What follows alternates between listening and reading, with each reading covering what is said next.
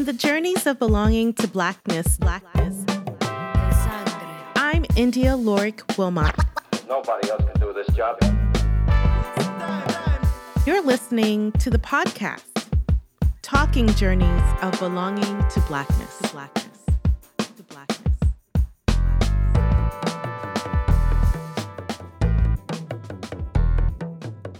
I am really excited to have today's guest join us. In conversation with us is Dr. Moya Bailey. Moya is a critical race, feminist, and disability studies scholar and assistant professor of Africana Studies and Women's Gender and Sexuality Studies at Northeastern University. Currently, she is completing her tenure as the 2020-2021 MLK Visiting Professor at MIT in Women's and Gender Studies. Moya's scholarship focuses on marginalized groups' use of digital media to promote social justice as acts of self-affirmation and health promotion, and utilizes Black feminism as an important intervention to examine the ways race, gender, and sexuality are represented in media and medicine. Notably, she coined the term misogynoir in 2008 to describe a specific form of discrimination and anti-Black racist misogyny experienced by Black women, and then for popularizing the term in a 2010 critical essay entitled "They Aren't Talking About Me" for the Crunk Feminist Collection. Moya co-authored the book #Activism, Networks of Race and Gender Justice in 2020, and most recently, her forthcoming book, Misogynoir Transformed: Black Women's Digital Resistance, will be published later this month through NYU Press. Looking forward to talking all the things with Moya. Welcome. Thank you so much for having me, India. I'm so excited. Besides the fact that I cannot go anywhere, I can't watch or read anything with a critical lens without thinking about or employing your term misogynoir very fluidly, as it is now very much a part of mainstream lexicon.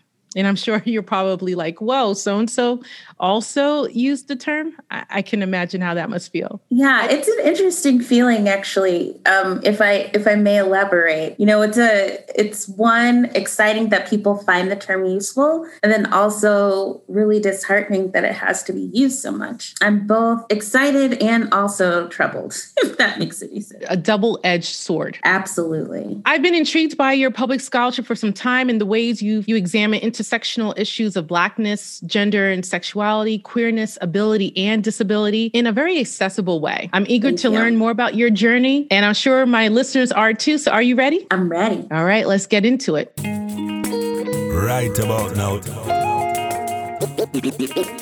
Act 1, Call to Adventure. This is a breakdown. Moya, as a writer and public scholar, there are paths we take and processes we engage in to get us to where we are today. How did you become interested in doing the work you do? Oh, such a great question. I would say it started when I was young. I was a kid that had to go to the doctor a lot. And so I knew that I was going to be a medical doctor. I just knew it. But then I went to Spelman for undergrad. And at Spelman, I fell in love with women's studies. And that field just woke something up in me. And what did it awaken? As a women's studies scholar, that I started to think about how ideas and stereotypes about Black women circulate in medicine and then have an impact on how Black women are treated when they do go to the doctor. And wow, those are very large and robust but important issues to contend with when considering your own career trajectory. I was just trying to think about, if there is a way that representations actually inform societal treatment for Black women, we need a better way to talk about it. And so as I was writing my dissertation in grad school, that's what I was trying to get to with the term misogynoir. What is it about how Black women are treated in medicine that is informed by the societal representations of Black women that are so damaging? And how does that transference happen? How do those representations actually then impact what happens in medicine or other societal institutions? It seems like during graduate school, and particularly while you were writing your dissertation, those were the moments in which you realized we need lexicon, we need frameworks to understand Black women's experiences experience. Was there another moment or experience at this time that informed your work? I was thinking about this as a grad student, but as you noted, writing for the Crunk Feminist Collective opened the word up to a much larger audience. And so it started traveling in spaces that I never anticipated. It became really important for me to take some time and theorize it outside of this medical context in which I was thinking about it, because so many people could see its application in society writ large. And so it's been a really wonderful journey in that sense, because people do take up the term and find it helpful for the work that they're doing. So I'm going to peel back the onion a little bit. I like to think about how is it that people enter the spaces in which they enter. And you said that you were a person that required medical attention. And so your own personal story goaded you to want to pursue, if I'm not mistaken, a pre-med major. Right? Yes. And our lived experiences help to inform our scholarship and our ways of thinking and elucidating certain kinds of ideas and concepts. That's a significant shift from wanting to pursue medicine as a profession to academia. So Yes. What was it about being a pre-med that really intrigued you? Or what was it about your own personal experience in the healthcare industry that said, I need to represent here? Yeah. So, and this is something that I think will come out a bit more in my next book project, just kind of building on this. So the next project is misogynoir in medicine. And it was kind of my experiences of misogynoir in medicine that kind of drove my interest. Okay, so in what ways? Was there a particular experience you had? One thing that happened that was really significant happened later when I was like in middle school, or what we called it junior high. I had, that once you start having your period, having to go to the gynecologist, and it was an experience with the gynecologist not believing me when I said that I wasn't sexually active. And it was a very dismissive sort of conversation. It was one where he really couldn't understand how I could be this Black girl who wasn't having sex, and he thought I was lying. And, I've told this story to a couple of different people, and some physicians will say, well, teenagers lie. You can't actually assume that what you're telling us is the truth. Wow. And what'd you say to that? I was like, well, sure, but I could tell you that this was not the thing that was happening to my white friends who were going to the gynecologist. And this is something that we see over and over again, is this adultification bias where like young Black girls are assumed to be more adult, more grown than they understand themselves to be. And that experience was like, oh, I want to go into medicine and I want to be the kind of doctor that I didn't have. I get it. Wanting to be the change you didn't see. That was my initial thought. And then I started to see that actually there are lots of things about the institution of medicine that make,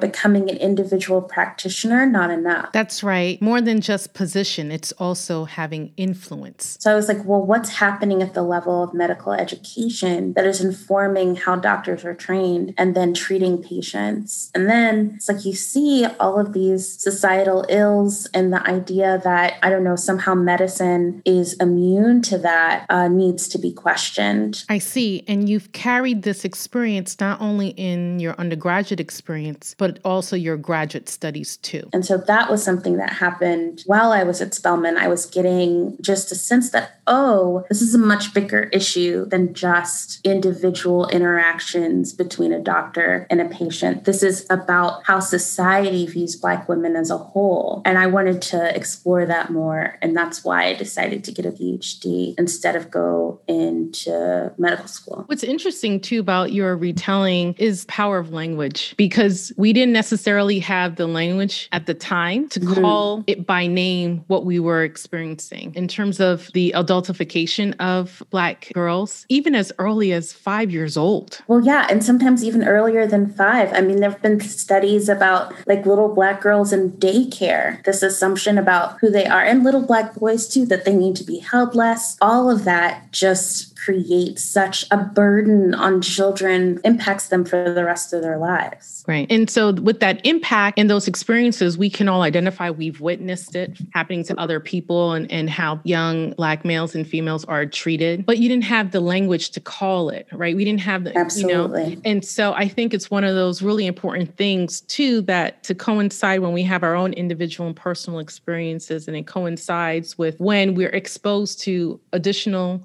and new ways ways of thinking, which I think probably has helped when you were beginning to be exposed and entrenched at Spelman, an all-female HBCU. So you're surrounded by women scholars that look like you, that may or may not have similar experiences, but there's a certain kind of community that happens, and they're telling you, oh, you should read this. Here's a deeper dive. Here's language in which others have used to describe something that's so universal to a certain extent around our gender and our race, and then goaded you to coin your own term because it wasn't enough. Yeah. And I would say it's also like in a lineage, because I see that misogynoir is an extension of conversations about intersectionality. It's an extension of the famed speech that Sojourner Truth probably never gave, "Ain't I a Woman?" You know, it's an extension of that idea that Black women don't deserve the same level of respect or space that is given to other women. And that there too demonstrates the importance of the power of language and what language can do, particularly for marginalized voices. It's a way of calling things out accurately and clearly. And so that definitely is part of it. Like I see misogynoir just giving us like new ways to talk about things we already knew about, and hopefully extending and expanding a conversation. By my account, your public lectures and books carry a particular theme, just as what you just mentioned around misogynoir, one that examines an issue of representation as it relates to African descended personhood, so Black feminism, queer genders, persons with disabilities, and the way we must name, claim, and amplify, right? So that's the whole naming, the language importance part around Black women's agency to be able to subvert negative stereotypes and narratives through, I think in your work, you call it repurposing of existing digital platforms for social justice. But if you were to think back to your childhood, what or who motivated you to amplify these types of stories, these narratives? Well, so I grew up in a predominantly white town in the South, a little place called Fayetteville, Arkansas. All my people, my parents are from just outside Birmingham, Alabama, in a little place called Fairfield. And so that experience, spending my summers there and like being around Black people and feeling just a sense of home. Oh, that's very interesting. So what do you mean by home? Whenever I traveled there, made me think about just the different Americas that are existing simultaneously. Like the world that I existed in during the summer was so different from the world I existed in during the rest of the year. I get it. The experience of straddling two worlds, two spaces. And how do you think those experiences help you in your framing and understanding about social life? For me, those experiences really informed my sense that Black women's experiences, the experiences of Black gender expansive folk needed to have its own language and needed space to breathe and have a conversation with people who sometimes wouldn't necessarily think to engage those people. So I feel like my work is always speaking to those who are pushed to the margins and, you know, in that very bell hooks sense, like bringing the margin to center. Interesting. And would you say that this is also the theme of the book? Yeah, is a theme of the book and a theme of my writing. Just wanting to move our lens to focus on the people who don't get focused on enough. What were some of the topics or conversations you think that people either were avoiding that you thought, why are people doing this? Or conversations that you were witnessing or kind of hearing a little bit about where it's just like, I wish we had more of these? Great question. So one of the gifts and curses of a small liberal arts college like Spelman is that there becomes, even with all of the diversity that is on that campus, there can be a bit of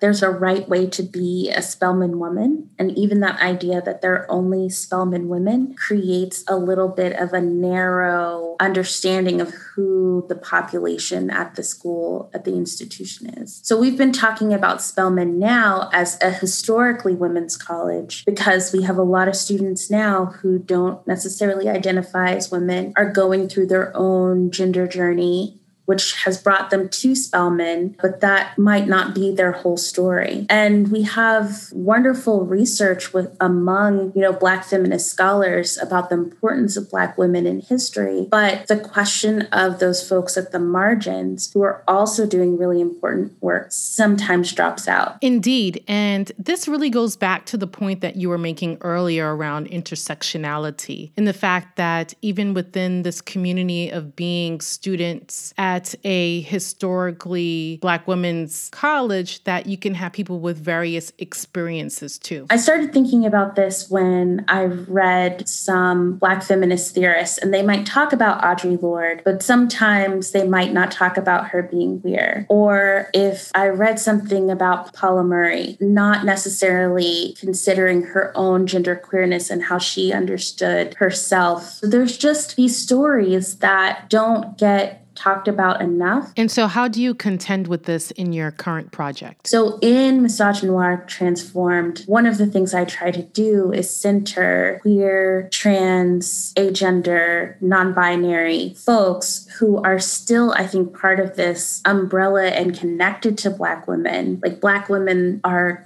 definitely part of how some of those people may have identified or be identified by others, even though that might not be how they understand themselves. And so when it comes to these topics, how are you framing these conversations for folks? We have so many wonderful, rich understandings of gender within our community that get collapsed if we're not paying attention. Hopefully, this book is giving a little bit of an opening into that and an opening into our understandings of sexuality as well. And how would you say these conversations that are currently happening in the discourse that you're engaged in, occurring in places that you grew up and spent a lot of time family-wise? Because we can say what we can say living here in the Northeast, but the Northeast is very different from being down in Alabama or Arkansas or even in Georgia. Yes. So as a Southerner, I love being from the South and I love Southern sensibilities. And there is this way that in the South, it gets painted as more culturally repressed, more conservative than other places. And of course, that's true in some ways. And then it's not true in many other ways. So can you elaborate a little bit for us? So what I'm thinking about is that there are all of these people who in my life, even as a young person, I can look back and say, oh, that person was probably queer, or that person's gender does not fit these perceptions. And that person was integrated in the community, but there might have been some limits about how they could move. As long as we don't talk about it, as long as it's not a conversation, then you can move and do as you will. So I think that there are clearly some, stark differences between Northern and Southern sensibilities. And I don't think it means that the South is more homophobic or transphobic than other places. And so fundamentally, it comes down to people taking up space in many of these places or then creating spaces for themselves to exist. Yeah, it's one thing to, have this language now. But as I said, looking back, I can see that those conversations were just beneath the surface. They were always there. But that's where respectability politics plays a role, right? In the sense that then people feel the need to conform or not to conform. It's the case that people struggle sometimes with this idea that if you just conform socially, that it will create more opportunities or create the kind of respectability that will get you the place that you want in society. And more, I think people are realizing in this moment that that's not the case. And so there's a real move within Black studies and,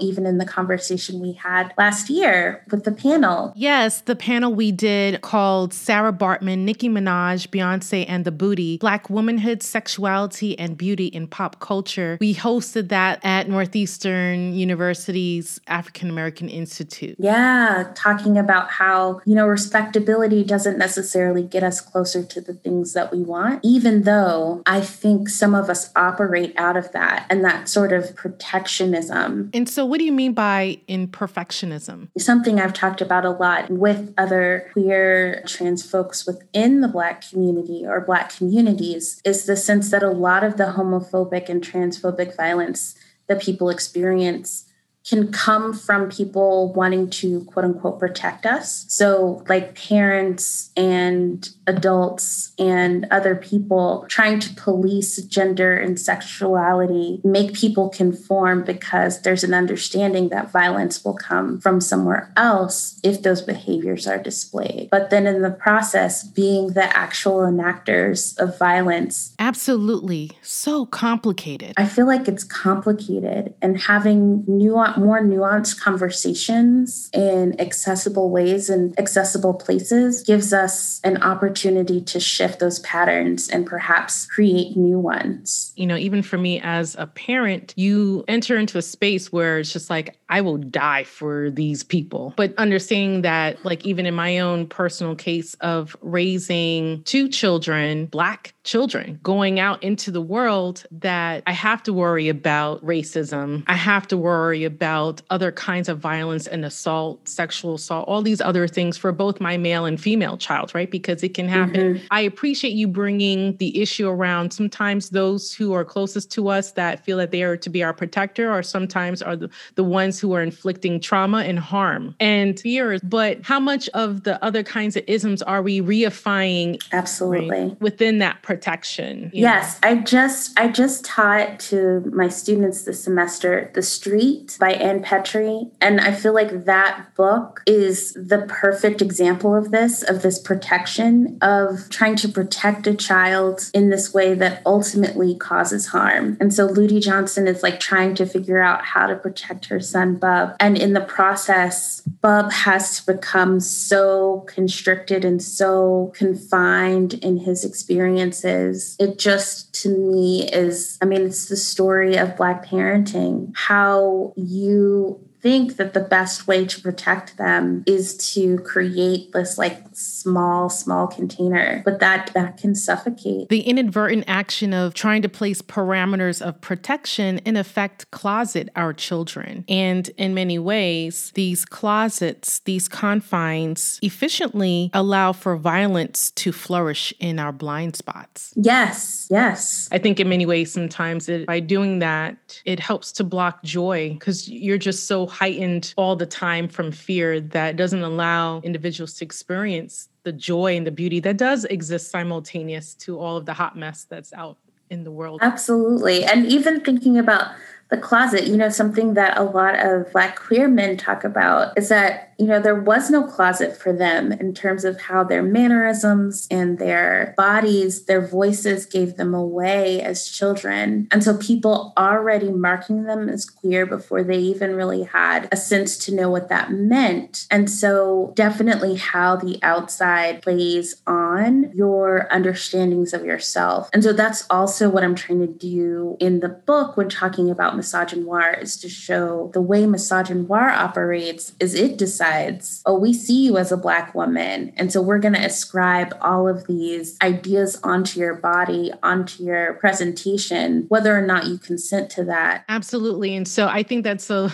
lovely segue into just this reminder about the fact that you'd written, I guess, an essay that was published on Black Youth Project called It's an Open Letter to Nelly. And that's around the controversy of him wanting to come to Spelman's campus to do like charity concert to promote bone marrow donations, I believe, and perform his song Tip Drill. There was a lot of controversy around it. And of course, particularly that scene where he takes the credit card and swipes it through the woman's derriere. Yeah, it's just that gaze. And then when that gaze is not just the white gaze, but the gaze is also a gaze that your own people employ too. Misogynoir, there we go. Absolutely, India. I mean, in the book, I do talk about what happened with Nelly, and that's the preface that kind of gets the book started. Is that experience also really shaped my decision to go to grad school, because this question of representation just wouldn't let go of me. And I didn't see how I could address that within medical school, as medical school is constructed. That got me on this path of thinking too about, what happens when the call is coming from inside the house, misogynoir that happens, that is internalized by Black people and by Black women, and how that impacts our experiences and the kind of media that people can create. So I talk a bit about examples of misogynoir, both both some police violence that's occurred, but also some representational violence. Is there a more recent example that you can give our listeners? Yeah, so I was thinking actually, because the Oscars occurred, recently, and one of the people honored was Tyler Perry. And I feel like Tyler Perry, I said this in another article, that,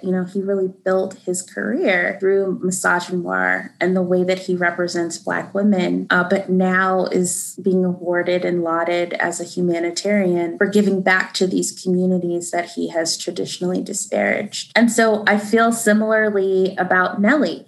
How is it that at the time I couldn't quite put it all together, but in hindsight, it's like, yeah, you want Black women to support bone marrow registration, but the reason you have a platform is because of the way you represent Black women, and to not be willing to have a conversation with some college students who were, I have to say, we were pretty tame at the time. We were like, we'll write him a letter. Hopefully he'll come and talk to us about our concerns. We were so earnest, and that was not really appreciated. And unfortunately, that's often the case, right? And what would you say is your hope now that you're able to reflect on the Nelly situation and then think about it with regards to the book Misogynoir? I do hope and think that there have to be more conversations that get at the complexity of all of this. Yeah, it's a great thing to want to get Black people to register to donate bone marrow. But at the same time, we have to be willing to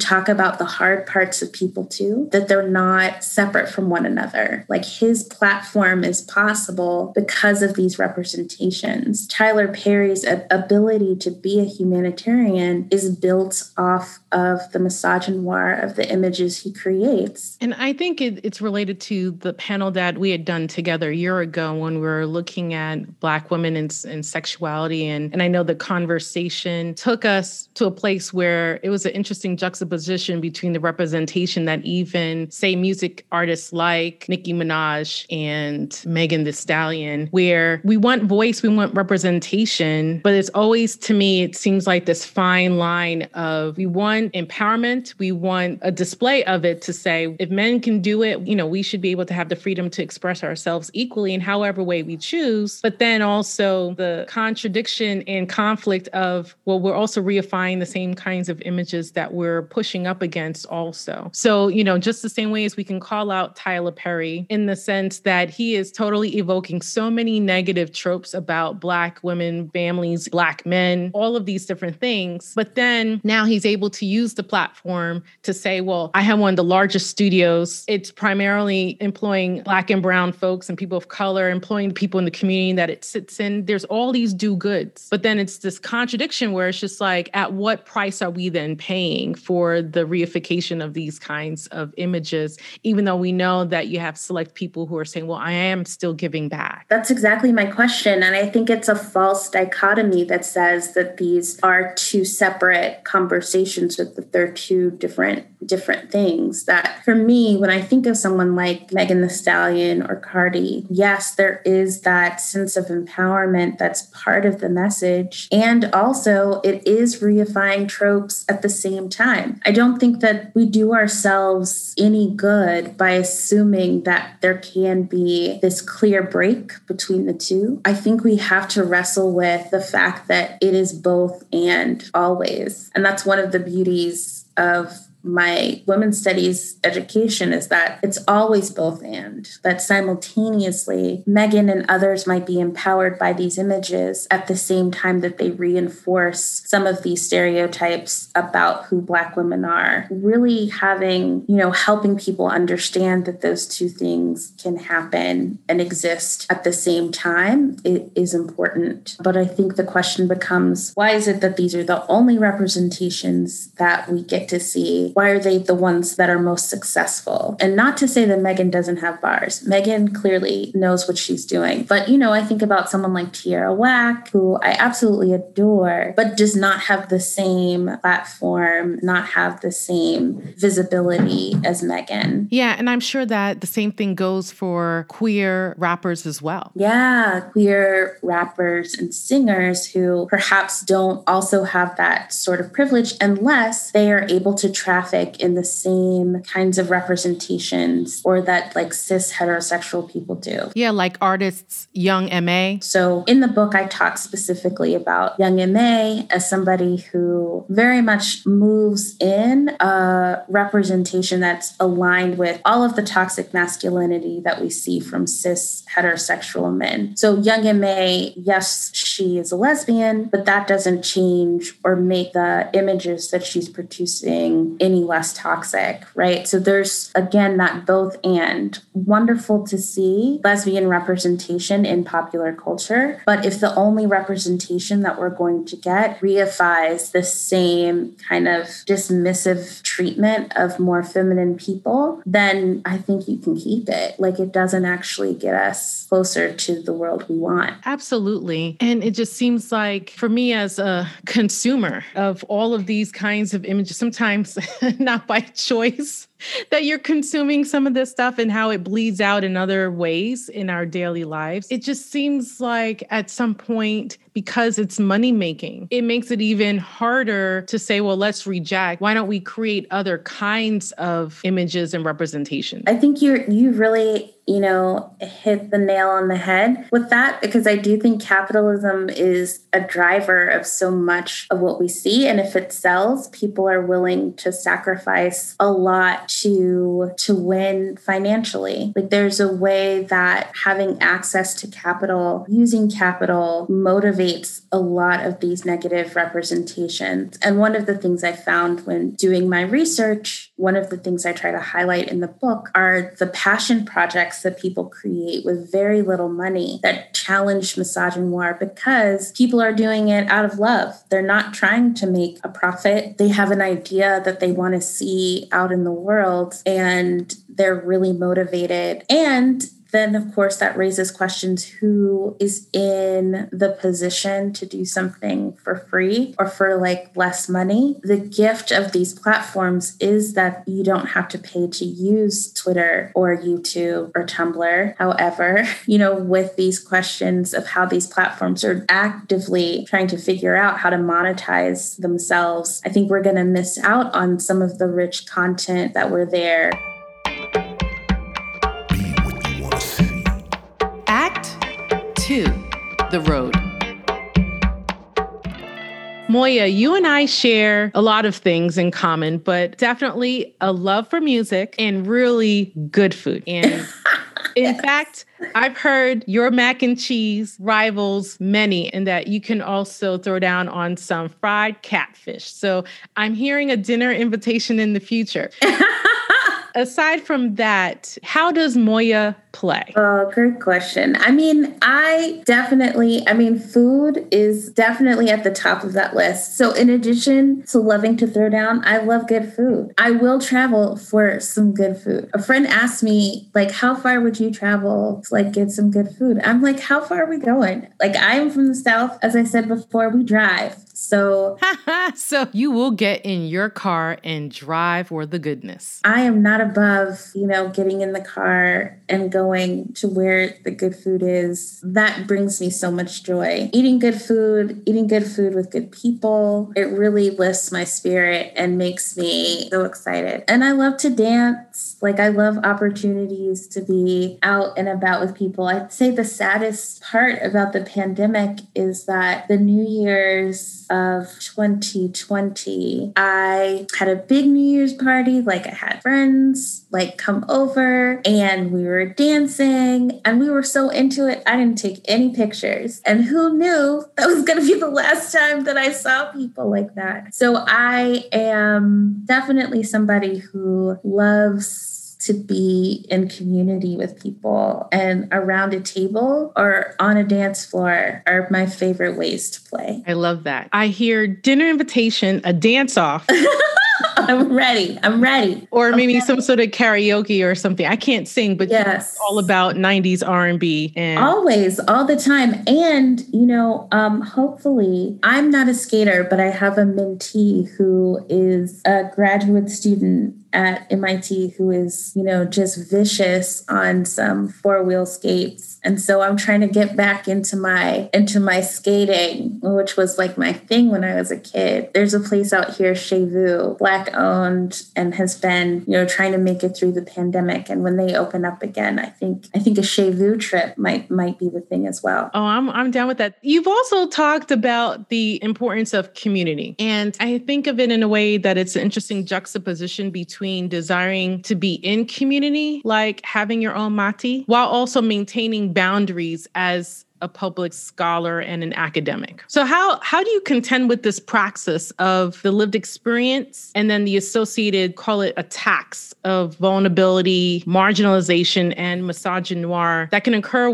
while you're traversing public spaces? Yes, it's interesting because I started out having a public Twitter account as a graduate student. And that public account was like I was talking to everybody. It was like my own place. It was before academics really got on Twitter. And it was like a playground for me. And I would say that was true of also my early use of Tumblr. But then, academics, as we do, we like to go and adapt the latest, or not the latest, but maybe, that in that second or third wave of getting onto a platform. And so then I saw colleagues and professors who were using it. Right, because that also means that you have a lot more people, particularly colleagues, people that you work with, are in professional spaces with, looking to what you have to say and what you're thinking and what you're doing, both personally and professionally. Yeah. So then I was like, oh, I gotta lock this down. And so I,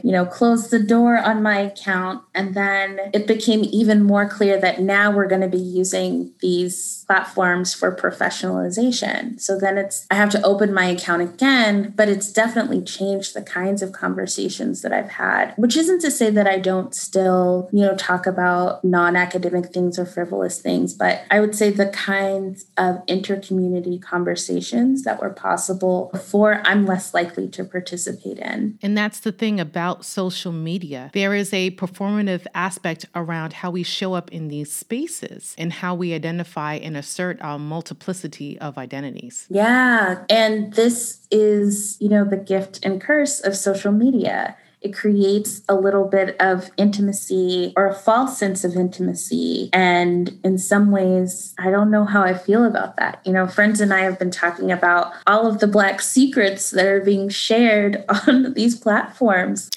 Yeah, of course. Like the things that we all talk about and contend with at the family cookout, right? Like dances and just how things have evolved and changed so quickly in this era where information spreads so fast. Give us an example. Just thinking about the moment that Michelle and Barack do their fist bump, and initially the media says, "What is that? A terrorist fist jab?" That really happened. And that was not that long ago. Whereas now, the children come out with a TikTok and then it's been co-opted and changed and by a white dancer who gets more credit or more acclaim for it just in a matter of hours, not even days. So I am, again, always conflicted about what these platforms provide and also want to think through what they take away. And I get it. Being one, you have a certain level of boldness and anonymity that people feel and practice and assert in these digital public spaces where they feel like, oh, now I could just tell you anything. And because it's a public space, then it's a free-for-all. But then, interestingly enough, then there's a lot of self-censorship, even in your retelling. You then now have to be like, okay, my front presenting self has to be,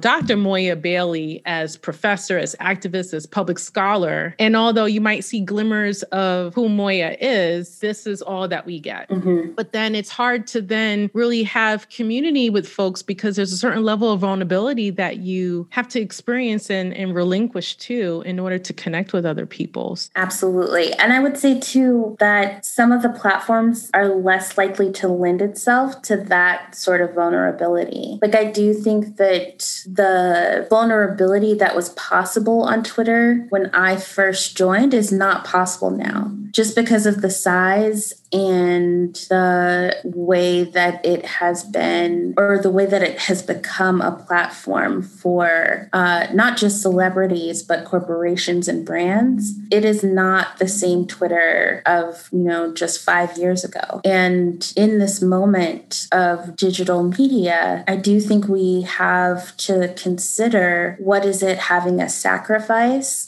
and what is difficult for us to replicate in digital spaces. And why do you think that's even significant more so today? Especially now, where there's an expectation that people respond and move incredibly quickly. Give us an example. So I am always considering the fact that one of the things we perhaps lose in this digital connectedness is some of the vulnerability and intimacy that's possible with shared space in IRL. In IRL, in real life, for folks that may not know. Like, if we could be together in more authentic ways offline, I think that could translate into the things that happen online and vice versa. And I definitely think that's possible. That's one of the things I argue in the book. So then it relies on us to then find more creative ways to then deepen our connections and building our communities with others. Absolutely. So it allows you to, okay, wow, I connected with this person who's in Germany, in London, and South Africa. Then offline or in IRL, in real life, somehow deepen those connections so that it's more fruitful, so that we can have our matis and we can be fluid and we can have all of those things. Yes. And I'll add there that, one of the beauties of those early Tumblr friendships, relationships, and connections were these stories of people who had been talking on Tumblr for years and then flew across the country to meet each other for the first time. Like, I do think it is possible to do on social media.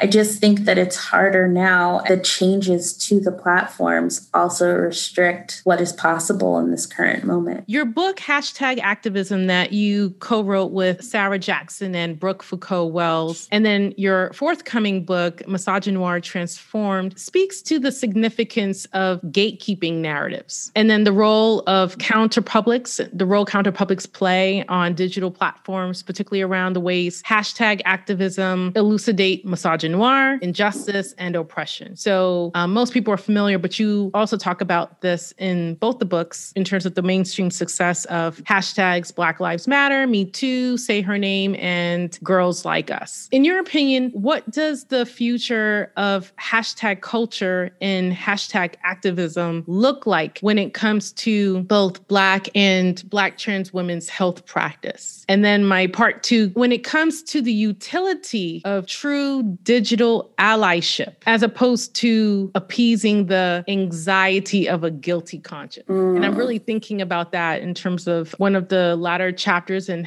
#activism, where that contributor reflects on his own take around allyship. For me as a reader, thinking, all right, so how much of this is about guiltiness, right? Yes. So one, I think that we are incredibly scrappy and tenacious as human beings. I think even as these platforms clamp down and tamp down on what we have been doing, that we will always find a way. And if it's not Twitter anymore, it might be TikTok. And if it's not TikTok anymore, I do think that we will make a way, because we always do. So I'm not too concerned about the future in that regard, but I am concerned if we are not investing in learning some of these digital platforms ourselves or having the skills to build them. Oh, yes. I like that. Elaborate a bit more. Because I do think that there might come a time where the cost to play is not surmountable by the people who need to get over that hump. Indeed, because the digital divide is real. So I am always thinking through how are we leveraging our resources to ensure that we have the opportunity to get the things we need out of these digital platforms, and also perhaps create what we need ourselves if it comes to that. Indeed. And it's the same mantra of FUBU, for us, by us. Now, what would you say about the question around allyship and the guilty conscience? When I think about allyship and guilt, that is the question. Are you really wanting to be an accomplice, which is the language I really like to use? Are you willing to follow the people who are directly impacted and understand what it is that you might be called to do, as opposed to requiring them to do the labor of absolving you of your guilty feelings? That's not what we're here for. And that is not allyship. That is not being an accomplice. What are some of the ways folks can become effective accomplices? One thing that needs to happen, and I am starting to see more of this, is people doing their own work and like starting reading groups and opportunities to invest and go deeper with some of their own questions. But people have to be willing to take that journey, and not everybody is. And that's all right too. I mean, I'm definitely of the position, which is advice that I got as an undergraduate at Spelman College from my professor, Imbahati Kaumba, shout out to Dr. K, who told us that, as young fledgling college campus activists who really wanted everyone to be down. We wanted to have 1,000 people at the meeting, and we wanted, all of campus to understand that, this is a terrible way to represent women, especially at a college like Spelman. And something she told us, she said, you're not going to get everyone, but you doing your work and you having fun and being invested in what you're doing, that's what's going to pull people to you. It's always been small groups of people that have made the biggest changes. Even if we are few in number, that we can still have, a huge level of impact. I love that. That's so inspiring. Even just advice, just thinking about the ripples that we can make. Yeah. I think it's one thing to talk about being an ally or being an accomplice when you are of a different group. But then what does that look like when it comes to being an accomplice or an ally when it's within your own racial or gender or class group? I always think about that quote that gets attributed to Zora Neale Hurston. But of course, everybody has somebody in your family who said, not all skin folk are kinfolk. And I hold on to that because, one, I don't think we should assume that because we have shared identities that we will have an affinity for one another. Explain a little bit for folks out there. So one of the things I talk about in the book, particularly this chapter on Girls Like Us, is this interesting thing that came up in the data when looking at the hashtag, that there is a conservative trans woman named Cami who also tweeted a lot using the Girls Like Us hashtag. But because Cami wanted to talk about the NRA and guns, and Cami was anti-abortion, Cami had all of these ideas that were very much divergent from the majority of the trans women who were using the hashtag. For those interested in learning more about that data, like how you were able to identify Cami, can you explain a little bit about what was the software you used to find her and her use of the hashtag? In using this software tool called Gephi, you can see like this node where Cami is in one quadrant and then like everyone else is over here. And so you would think that there would be this affinity or that there would be this connection because Cami's a trans woman as well, but they did not have the same values. They did not have the same political stance. And we can see this happening contemporarily with Caitlyn Jenner running for governor. Right. And the irony behind Caitlyn Jenner attempting to put her hat in the arena for gubernatorial candidate is that she's vying for the attention of a political machine that has historically not only marginalized trans folk, but other marginalized groups as well. Yeah, trans and queer people are like, absolutely not. No, we are not just going to elect Caitlyn Jenner as governor based on identity alone, because Caitlyn's politics are absolutely horrible. And so what do you recommend that folks do, particularly people who are listening? We have to find our accomplices where we find them, and they might not be the people we imagined they would be. We can't assume a connection based on identity. And that is something that I think people also misunderstand about the way identity politics gets deployed. Absolutely. And that reminds me of Audre Lorde Zami, as well as the Combahee River Collective, in terms of how these works spoke to identity politics. As Combahee River Collective statement and other Black feminists, women of color feminists have described, identity politics is really, there's an opportunity there. There's an assumption that because you have the situational knowledge of a particular standpoint based on how you have experienced racism, sexism, homophobia, or transphobia, that you have the potential to have a perspective that people who are in the more dominant group do not. But that potential isn't always achieved. And so I think we have to really reckon with the fact that identity alone will not be the thing that saves us. So, I have to be all solutions oriented. So what sort of frameworks or perspective do we need to help break people's false consciousness? Is it Afrofuturism, another sort of framework? What do you think? Octavia really opens up our thinking about this because in her book, Parable of the Sower and Parable of the Talents, you see people who are working together who have lots of differences, but they're coming together for survival and are accomplices to one another, not because of a shared identity, but for an affinity to survive. And for some of them, an affinity around these principles and values that the protagonist shares with them, that emerged from her thinking and observations in the world. So I definitely think that we are going to see more opportunities for affinity over identity coming up in our communities and our connections. Get involved. Act 3, Where We Land.